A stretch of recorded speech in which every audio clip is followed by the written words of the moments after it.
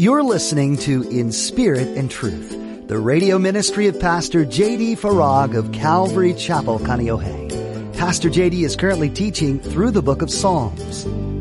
Worry and fear can create a trap coming from the fear of man. This is what the Proverbs say, that fear of man is a trap. When you're trying to please man, you are trapped by man because now you're dancing to the beat of the drum played by man, not God. You become a man pleaser because you fear man and not a God pleaser because no longer do you fear God. Pastor J.D. explains the importance of choosing to please God rather than mankind. With all the social media platforms and electronics available today, feeling the pressure to please others has become a real issue. But Pastor J.D. implores you to remember who you should be striving to please, and that is God. Look at your life and ask yourself, are you a God pleaser? Now, be sure to stay with us after today's message to hear how you can get your own copy of today's broadcast. Subscribe to the In Spirit and Truth podcast or download the In Spirit and Truth iPhone or Android mobile app. Now, here's Pastor J.D. in the book of Psalms, chapter 56, with today's edition of In Spirit and Truth. Worry and fear can dominate our decision-making process. Let me say it this way. Never make a decision based on fear. You will never make the right decision. That decision you make should be made by faith, not fear. This is clearly what happened with David. What caused him to make the decision, the fateful decision, you might say, to flee to, of all places, Gath, Philistine territory? He's in enemy territory. What would cause him to make such a foolish decision? Fear. Fear is a pretty powerful motivator. When we're dominated by fear, we will always make the wrong decision, period. And conversely, when that decision is dominated by faith, it is always the right decision. You know, as the writer of Hebrews says, and this is one of those verses that depends on what side of the table you're on concerning it, but the writer of Hebrews says, without faith, it is impossible to please God. Now, I would venture to say there's not a one of us here in this church tonight that doesn't want to please God. We want our lives to please God, right? Well, guess what? Without faith, you'll never please God. Without faith, it's impossible. It's not even possible without faith to please God. You want to please God? If you don't have faith, it's impossible. You can't. But it works both ways. If it's impossible to please God without faith, that means that it's possible to please God with faith. In other words, God is most pleased by our faith. You know, in the Gospels, one of the most astonishing things that you see with Jesus is that he would go out of his way and note when somebody had faith. And they would be healed because of it. There's one account where he marvels at the faith of this man. He said, I have not seen any faith like this. In other words, he stops everything, and you gotta know the crowd was boisterous and loud, and there was a lot of activity, a lot of things going on. And it's like he stops everything. He said, I want you to notice something here. I want you to notice this man's faith. And there's another account when he goes to Nazareth, his own hometown. And he also notes not the faith, but the lack of faith. And he could do nothing because of their unbelief. Unbelief's an interesting word. I mean, it's like unfaith. I think of the man who said to Jesus, I believe, but Lord, help my unbelief. I know that within me resides no good thing. In my flesh there dwells no good thing. I am prone in and of myself to not have faith. I need you to help. I need faith. I need faith. I want to believe, and I know that when I believe and when I have faith, you are so pleased. Here's the second one. Worry and fear can give way to lies to protect ourselves. This is sort of textbook when it comes to children. Have you ever noticed that you never have to teach your children to lie? No, you have to teach them not to lie, right? I mean, that's the sin nature. When my children were little, especially my boys, they were so adorable. And then you look at them and you realize they are dirty, rotten, stinking sinners. And they need to be saved. I mean, they're so adorable, especially when they're young, but man, they're sinners. They're liars. And I didn't have to teach them to sin. I did not have to sit down and have a devotional. Okay, this is how you lie. No, they did very well, thank you very much, on their own. It came very naturally in the sin nature.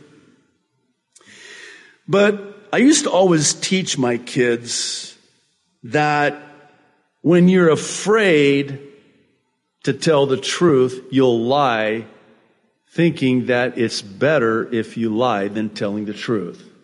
So why did you lie? Because I thought you'd get angry. Oh, so you lie, I'm not gonna be angrier because you lied? You're gonna be found out. Yeah, but I was afraid. Really? So your decision to lie was based on your fear. Listen, if you would have just told me the truth, I would have probably said, well, first of all, I would have probably said, wait, did you just tell the truth? Wow. Praise the Lord.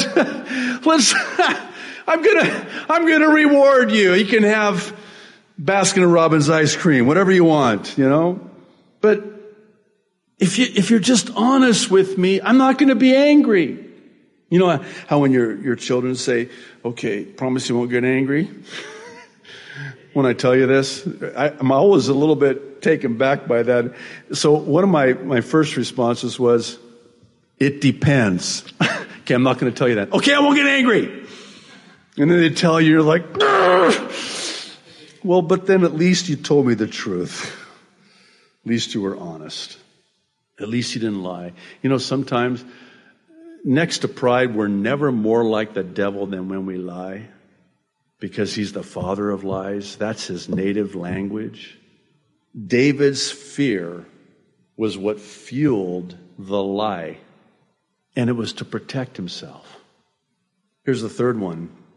Worry and fear can cause us to default to the ways of the world. I use the word default because that is our default.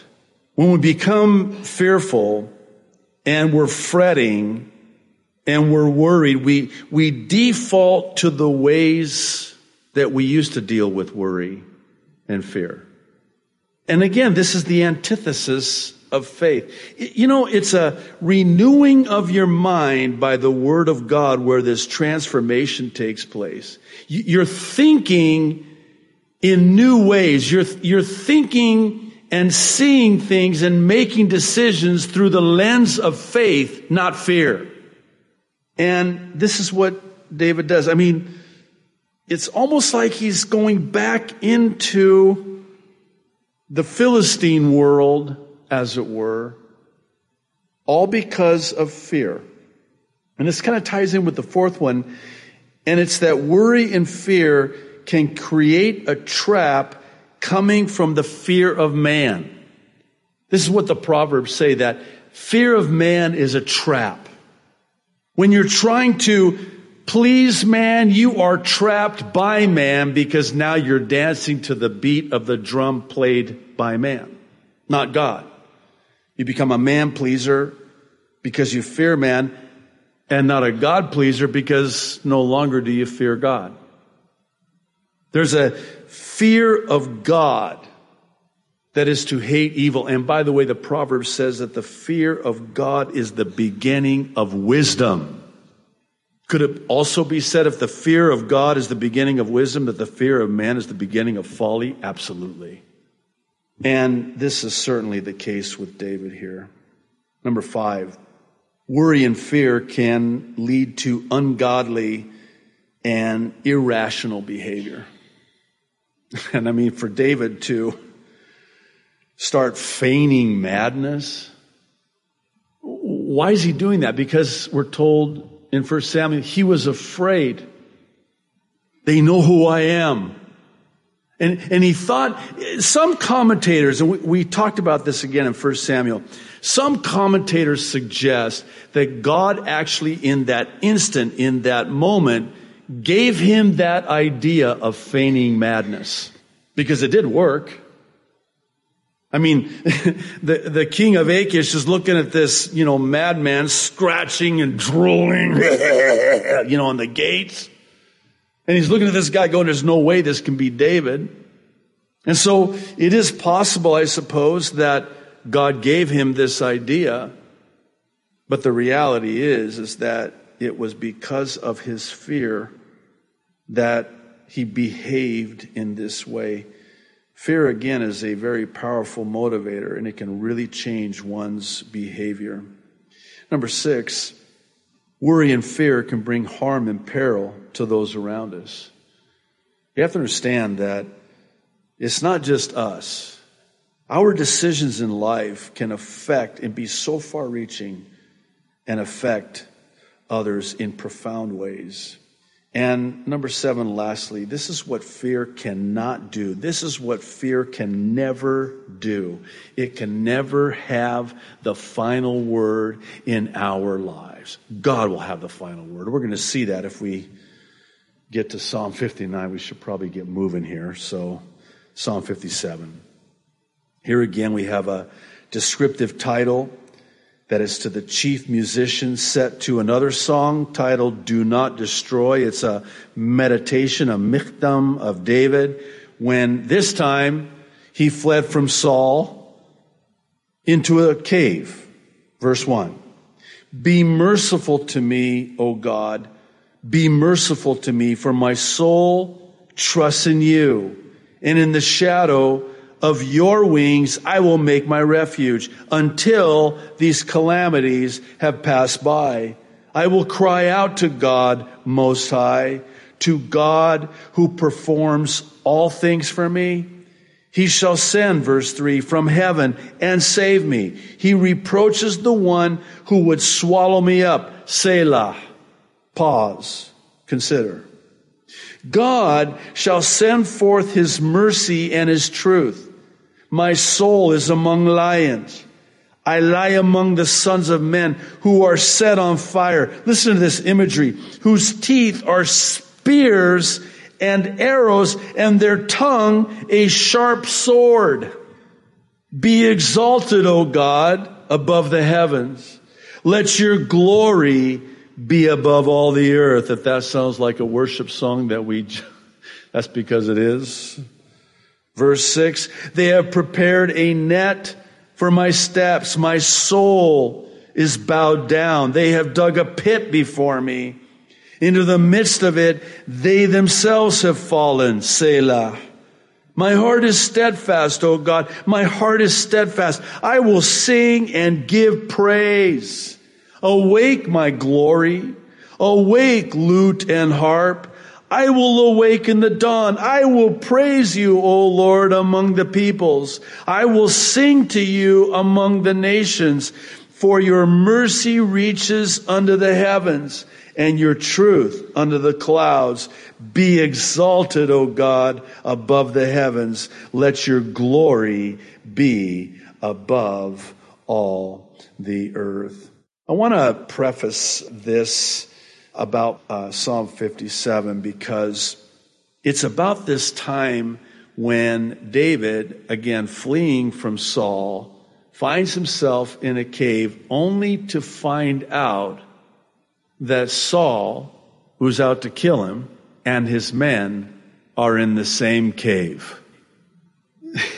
It's in moments like that that you think to yourself, what are the odds? Here he's hiding in this cave, and the very one he's hiding from is now entering that cave. He doesn't know, Saul doesn't know, nor do his men, that David is there and his men with him. So Saul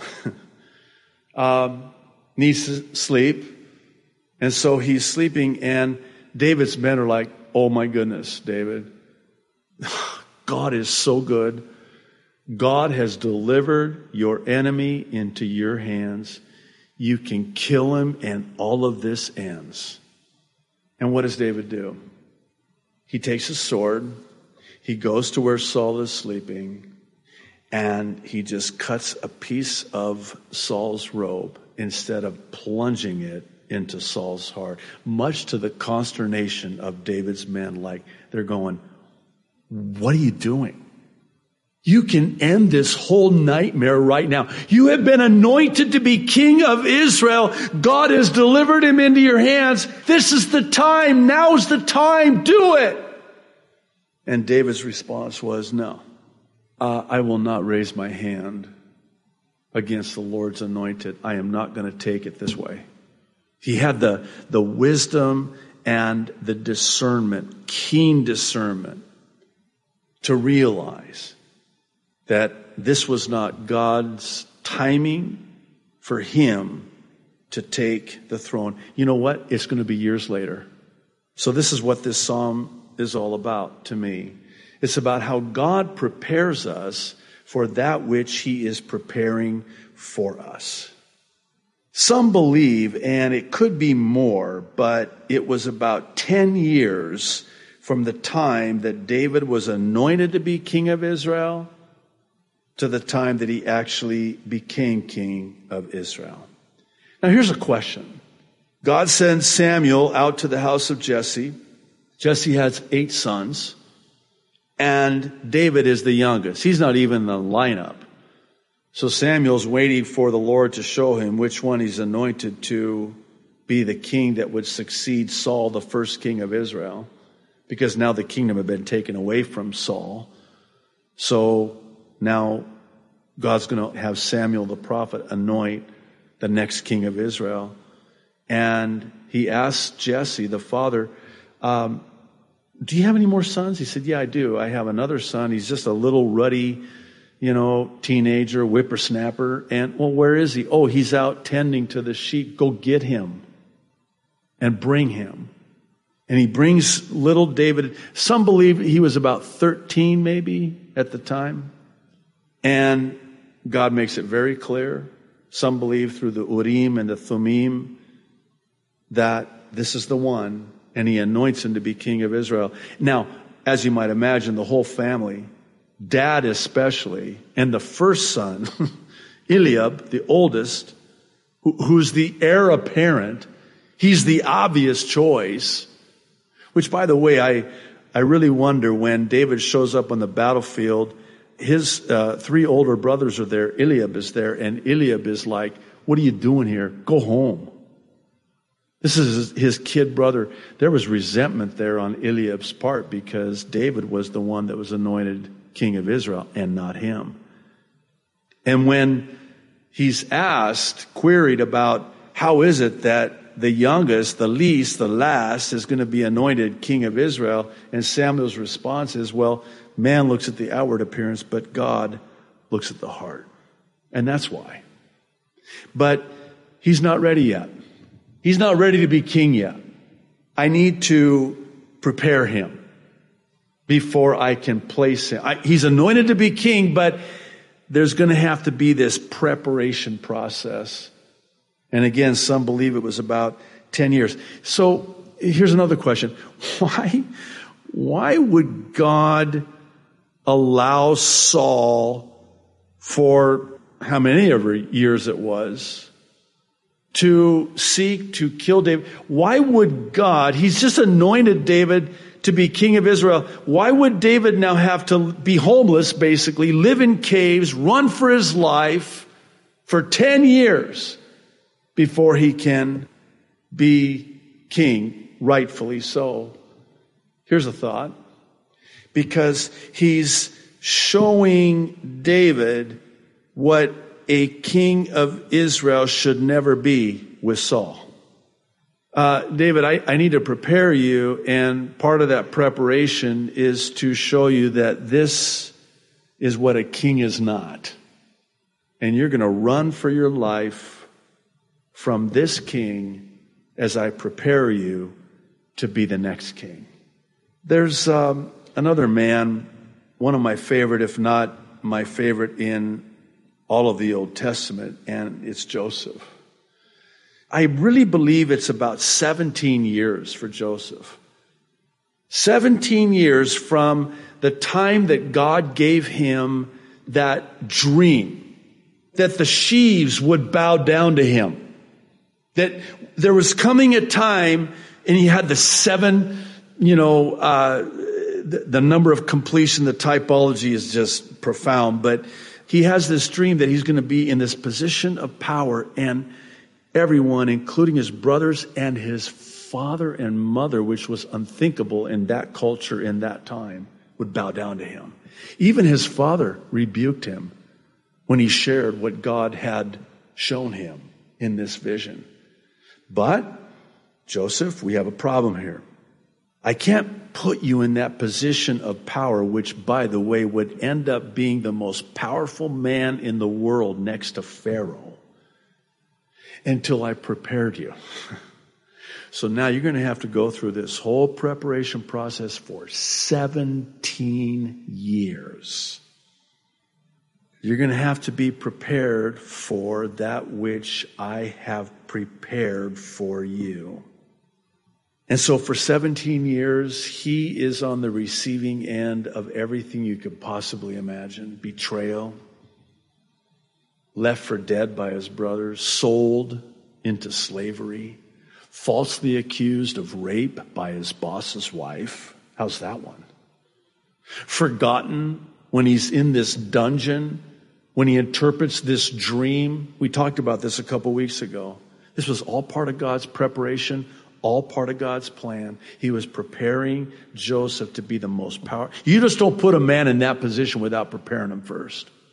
It'll destroy him. He had to prepare him. And that's what God does in our lives, isn't it? God is always all about preparing us for that which he's preparing for us. Maybe you've heard it said that there's no triumph without trouble. There's no testimony without the test. Or as one said, there's no message without the mess. God takes this mess and he's preparing your message. We're so glad you joined us today for Pastor JD's continuing teaching in the book of Psalms. While our time with you is ending, your study of God's Word doesn't have to. Everyone can learn from the Bible, and everyone will be blessed when they open their hearts to its truth. As you spend time in Scripture today, ask God to share His heart directly with yours, and be open to whatever He has to teach you. Know that we're praying for you as you study, and will continue to do so each time we produce a new edition of In Spirit and Truth. Are you in the Kaneohe area? If so, we'd love to have you come be a part of our weekly services. Calvary Chapel Kaneohe meets each week to spend time praising the Lord and learning from His Word. Find out more about us and get directions at inspiritandtruthradio.com. You can also hear additional teachings from Pastor JD while you're there, or download our mobile app for Apple and Android devices to access these messages anywhere and everywhere. We'd also like to point out Pastor JD's Mid-East Prophecy Update. Each Friday and Saturday, Pastor JD updates us on where the world is in conjunction with the prophecies of the Bible. He takes the time to comb through the news and tell us how world events line up with God's plan as stated in His Word. If you'd like to view the latest edition of the Mideast Prophecy Update, visit our website. Again, that's inspiritandtruthradio.com. Thanks for joining us today for Pastor JD's teaching, and we hope you'll tune in again right here on In Spirit and Truth.